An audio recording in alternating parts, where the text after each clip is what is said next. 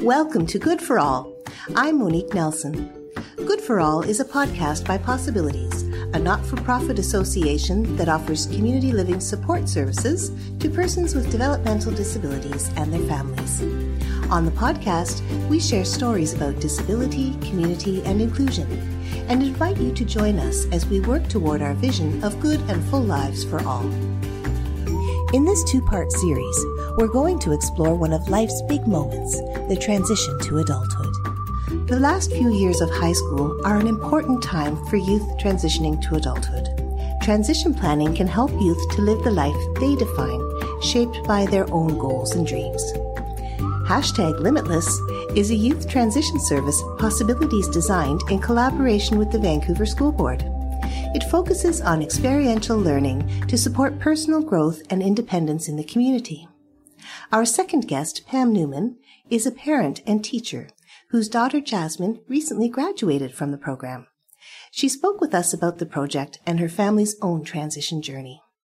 We welcome today Pam Newman and her daughter Jasmine to the podcast. We really appreciate your time, expertise, and enthusiasm for sharing your transition story with us. Pam, can you tell me a bit about yourself? Sure. My name is Pam, and I am the mother of Jasmine, who's a 22-year-old young woman with diverse needs and abilities. And I am also the transition consultant / teacher. My title keeps changing, but I am the district resource teacher for secondary transition for the Vancouver School Board. Right. And that's two hats that you wear, two very big hats. Two of many, yes. Two of many. Oh, for sure. Can you tell me a little bit about how these two roles have shaped your family's transition journey? Sure, yes. I think that, as Jasmine has shaped my journey in life pretty much, I was just a regular classroom teacher until I had Jasmine, and then realized that I really definitely needed to get some more education. So I knew what I was talking about when I was going to be advocating for her. And then that turned into a love of this whole industry and field. And, every step of the way throughout her life has been guiding me into the next step. So, coming from preschool to elementary school, I saw that through the lens of the parent and the lens of the educator, like, how can I support her? So this transition is, you don't think about it when they're young at all. I know that parents avoid thinking about life after high school. I was top of the list of the avoider. I never want to think about that. So when I took this job about 8 years ago, it really launched me into, I guess now's the time. I need to start thinking about this. So I only started thinking about it for other kids to start, because that was a safe way to launch myself into that thinking.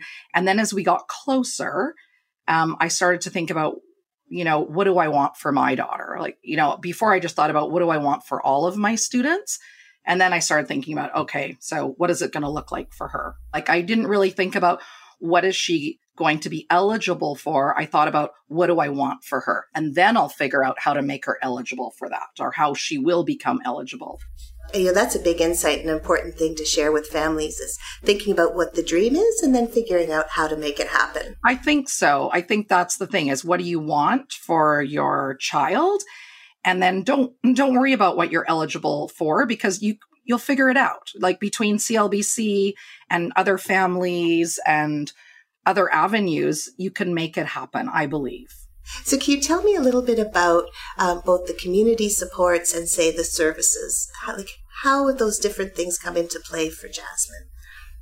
So for Jasmine, most of what we have tapped into are CLBC services, because she was eligible for, some good amount of supports. I started to look at other things that were already available in the community, and, kind of what I considered and what best practice was in transition and in, life. I tried to kind of look outside of the box a little bit, in terms of things that were already up and running that I thought, well, why can't we do that here? Like, we weren't doing it in Vancouver yet, but why couldn't we do it in Vancouver? So, and then from that point, I went back to CLBC to start to discuss some of the ideas. I, at the time, was sitting on the CLBC Community Council, which I think is a really good opportunity for families if you want to make things happen, then it's a really good idea to take part in CLBC Council. And then, you're bringing those ideas to the table with other like-minded folks, and, stuff starts to happen. You and I have probably used a little bit of shorthand, and we should maybe take a moment to catch up some of our listeners. So we started talking about things like the community and CLBC. So that's the funding organization, Community Living British Columbia. It's funded through the Ministry of Social Development and Poverty Reduction. So we're sort of using a bit of shorthand to talk about those specific resources that are already out there. So tell me a bit more about those ideas that you heard from other districts that you wanted to bring to Vancouver, and how did you come to hear about them? I think it was actually maybe maybe even more than 5 or 6 years, 6 or 7 years ago, where one of a fellow parent and fellow teachers let me know about a program on Vancouver Island that was called Inclusion Works. And it was a really cool concept. It was a bunch of parents whose kids had grown up together, and they were all transitioning at the same age. And they wanted to do something interesting together. And they had put together this incredible model, and they had partnered with their distance education program called SIDES, South Island Distance Ed. And they had this amazing program where they had a host agency, and the parents kind of facilitated what the program would look like, and they cobbled together staffing and support. And it was really person-centered. So it was a group of kids, all the same age, but they looked at their individual wants and needs and goals and dreams. And then they put together a program that, bridged all those goals and dreams together.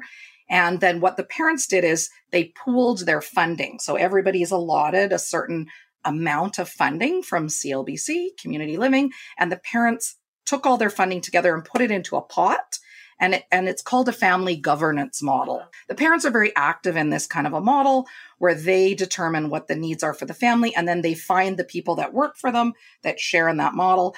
And I went over a couple times to look at that and just absolutely fell in love with the model, and came back to Vancouver and said, we want to do this here in Vancouver. That was how I started, is that then I started to try to find other families that I knew that were graduating at the same time as Jasmine. And we started to have these family meetings to discuss it.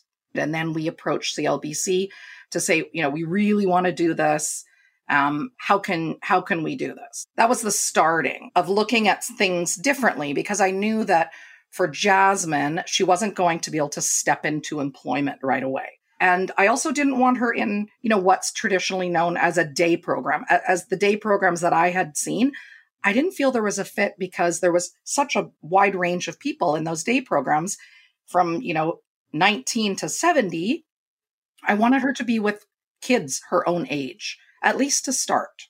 So in the end, we really did want to do the same model as they did on Vancouver Island, but we didn't quite get there. And part of it was because Vancouver's such a different place, and we do things differently here.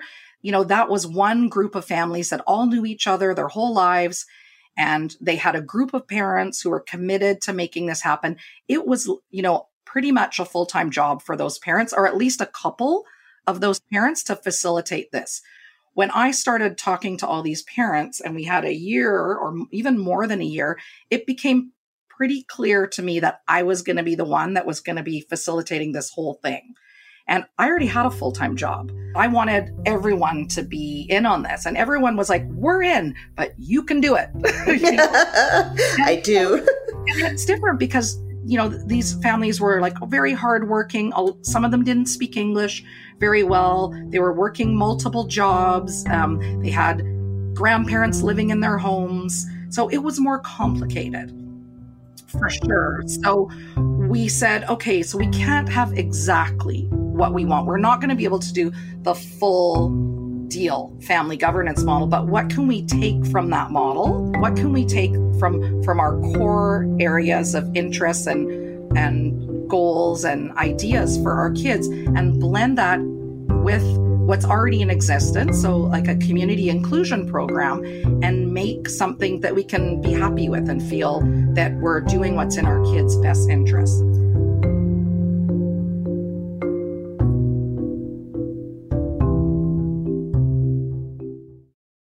So tell me a little bit more about the project, which I understand is called #Limitless, and that the youth participating named it.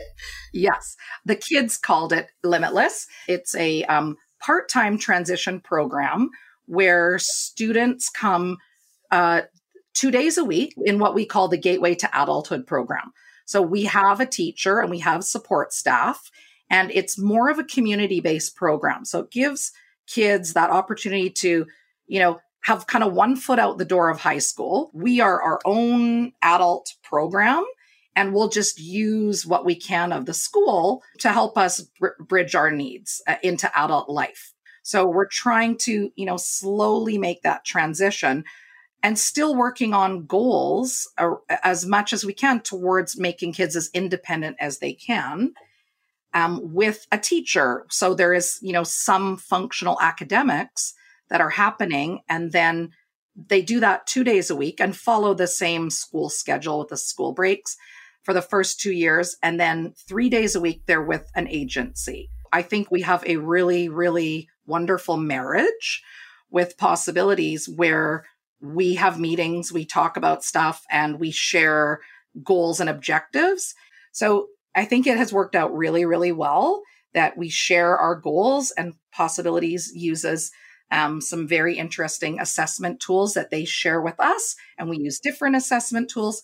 So we make sure that we're working to support each other in each person's unique goals and objectives. Oh, that sounds really interesting. And I can see how that's different than a traditional community inclusion program at this time. You wouldn't have those monthly touch points. It is very different. And I think that's what we wanted, is that we wanted it to be more individualized. So, we started out more as a group model, but then once the staff got to know everybody, then a couple kids wanted to volunteer at one place. So they would go on Wednesdays and do some volunteering. We started to find some natural connections with those within that group.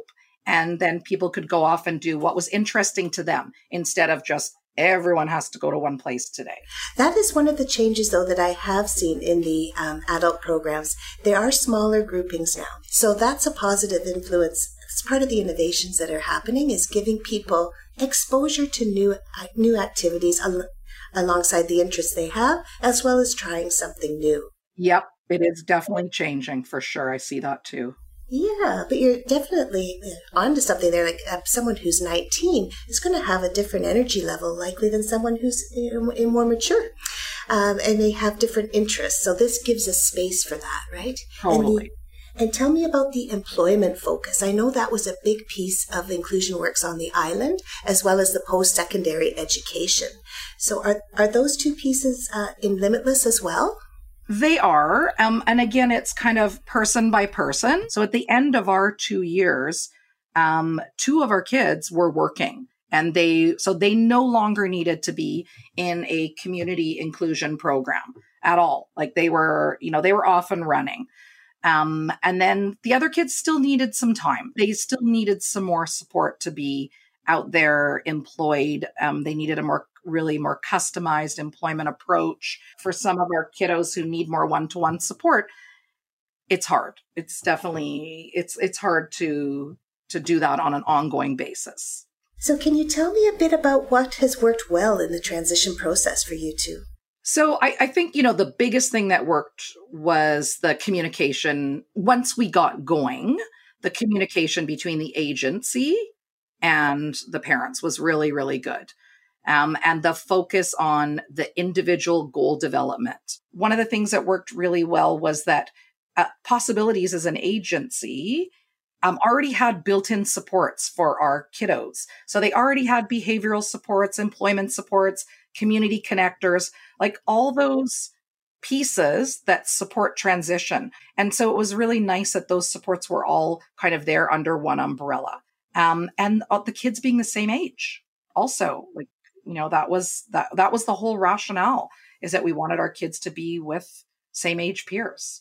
Yeah, it's their own post-secondary, their own college program. Right. The College of Limitless, I think. Hey, there's so much to be learned. Exactly. So much. And can you tell me what some of the challenges were too? So I think, the biggest challenge is that there was a lot of onus on the families. So like on me, like a lot of pressure to organize this. And, I think that this is where the navigator could really come in to be helpful. That, a lot of the families are really, it's very exhausting, as you know, raising any kids, but particularly a child with special needs. And when you're working and raising a family, thinking about what life will be like after high school. And, you're thinking like, I got to think about the next 50 years for this young person. Like, what are we going to do? And so it gets overwhelming, that thought. And so families don't really know what it could look like. I feel like there needs to be somebody other than me that could help bring families together to say, okay, this is a model that families have been doing. This is how you could get it up and running. And maybe somebody could try to spearhead that instead of having all the onus on the family to do that. That's a really good point. I found that too. Do you think there's going to be more of an appetite in community living to embrace this model? I certainly hope so. And if I keep doing my job, there will be. That sounds good. That sounds really good. And the other thing that I think was a little hard was that, we started doing this planning really, really early. Like we started years ago, and it was actually one of our work projects at Community Council to do this family governance model. So, we knew what we wanted to do it, but the problem is that the funding starts when people are 19. So, there's a little bit of a disconnect between, as much as everybody says we want to plan early, you need to kind of know that the money is going to be there available for you and what agency would particularly be interested in picking this up. And if agencies could say, this is an area that we're interested in doing, and maybe can you find us some families that would be interested in doing something like this? We'll work together with the families. And I know the systems don't really work like that right now, but I think it would be helpful if they did. Oh, that really does make sense. And I wonder if we knew earlier, like when a youth was 16 or so, if they could start accessing some of the pieces that you mentioned, such as the behavioral supports and peers teaching of social skills, there's healthy sexuality, and those sorts of things, learning them earlier and then just folding in as you move along. So can we maybe invite Jasmine into the conversation and get to meet her a little bit? Yeah.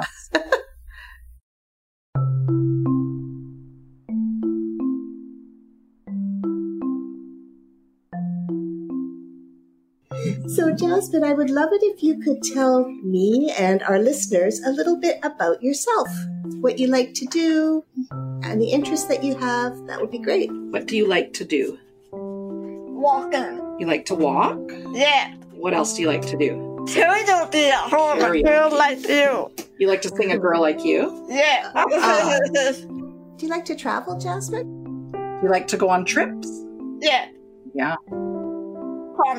Oh, yeah. Palm Springs, she said. 24. Well, Jasmine, I was wondering, what's it like to be out of high school? What's it like to be out of high school? You enjoyed going to Limitless? Yeah. Yeah? Yeah. What's better, Limitless or high school? Program. The program. Okay. Oh, wow. Yeah. Okay, good. Longer. It's longer. It is longer, yes. Yeah. So you like to have a full schedule with meaningful and fun things to do? Yeah. Can you tell me a little bit about the kinds of things you do at Limitless? What do you do at Limitless? You volunteer. Yeah, you volunteer at the neighborhood house. January. What kind of volunteering do you do when you're there? Help at the table. Helps at the tables. Coming up soon. Oh, I hope we're going to get to go back soon. Yeah. Oh, me too. Can you tell me a little bit about the goals that you're working towards? At Limitless, what are some of the goals that you're working on? How to talk to people. How to talk to people. Yeah. How to listen. right? When people are talking, Yes. and how to ask questions. That's what did we do at spring break? Yeah. What did you do at spring break? Oh, Yeah, cool. we don't know. Right? Asking good questions to people Okay. and sharing information Yeah. about yourself. Yeah. Mm-hmm. Okay. That's really cool. Yeah. I hear those as being excellent skills for volunteering and for working. And just in life, to have good relationships, because they help us get to where we need to go, don't they? So what advice do you have for other youth and other families that are going into this period of transition in their lives? How about from you, Mom? Find other families, for sure. Like, you're not in this alone. There's lots of us who are doing this. And there's lots of people that I chatted with that were further down the road in transition that were so happy to share their stories of things that worked, things that didn't work. So I think definitely you're not alone. And, think about what you want for your family and for your kids. And more specifically, because I remember thinking just, every time I asked a parent, what do they want? And including myself, I would answer that. I'd say, I just want her to be happy. Right. And that's what we always say. But then, I had to dig a little deeper. And then now I have to help families. Well, what does that mean? Like, think about employment, think about all the different areas and the different parts of life that are important. And what do you want in each one of those? That's so interesting. When our community living movement started in the 50s, it was parents who said, we want something great for our kids. We want them to have education and opportunity and to live with their families or with their friends and people who they choose to live with. So as far as we've come, some things never change. And I think you don't have to think about lifelong. Like, I think you can think about it in a few years at a time. Like, so what do you want for the next couple years or the next maybe 5 at the most? But don't go too much beyond that, right? Because things change as you go along the way. And you meet new interesting people and you meet people that are doing cool stuff. So I think if you can kind of keep an open mind and say, okay, this is working for me now, and then revisit it to see, is it still working? What more do I want? What do I want to add? What do I want to take out? And I think that things are fluid. So you're not trapped. If you're in something that you don't like, you don't have to be in that forever. Oh, that's wonderful advice. Absolutely. And that's very similar to all adults or young adults, is trying new things. Some things don't work out and you move on. And it would be unrealistic of us to have different expectations for our kids who need additional support. Absolutely. Like, get out there and try some things until you find the experiences that are filling you up. For sure. So on that note, this is a closing question for all of our guests today. What does living a good and full life mean to you? Wow. For me, it's really about having relationships in my life that are meaningful and loving and that inspire me, and that's for my kids too, and really having fun. Like, I want to have a fun, good life. So we need lots of laughter and lots of support from others, and giving it and getting it, both. Yeah. So I think just to have meaning is, to have health and to have relationships and love and to have meaning is a good and full life for me. And Jazzy, you, in your life, for your life to be full, you want probably lots of love. Lots of love. Yeah, with your family and your friends. And with Mary, with Mary, of course, who's sitting behind us, and Rosemary at Limitless. And Camp Sassamatt, everything. And Jazzy wants to go back to Camp Sassamatt. But not yet, but 23. So lots of opportunities, right? That's what makes your life full. Lots of things. And to get a new shirt. I don't know what to tell it. Up to you. Well, I want to say thank you so much for joining us today. It's been an absolute pleasure listening to you and learning how your transition journey has unfolded so far. We sure would like to hear more stories like yours and discover how we can support other individuals and families as we've talked about today as you move into this exciting period of young adulthood. So thank you so much. It's our pleasure. Anytime.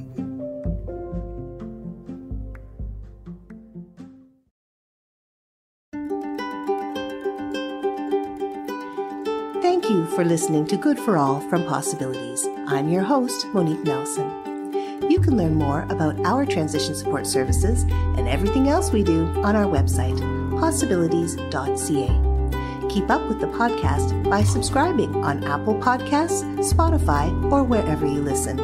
And if you liked what you heard, share this episode with your family and friends. Thanks for joining us.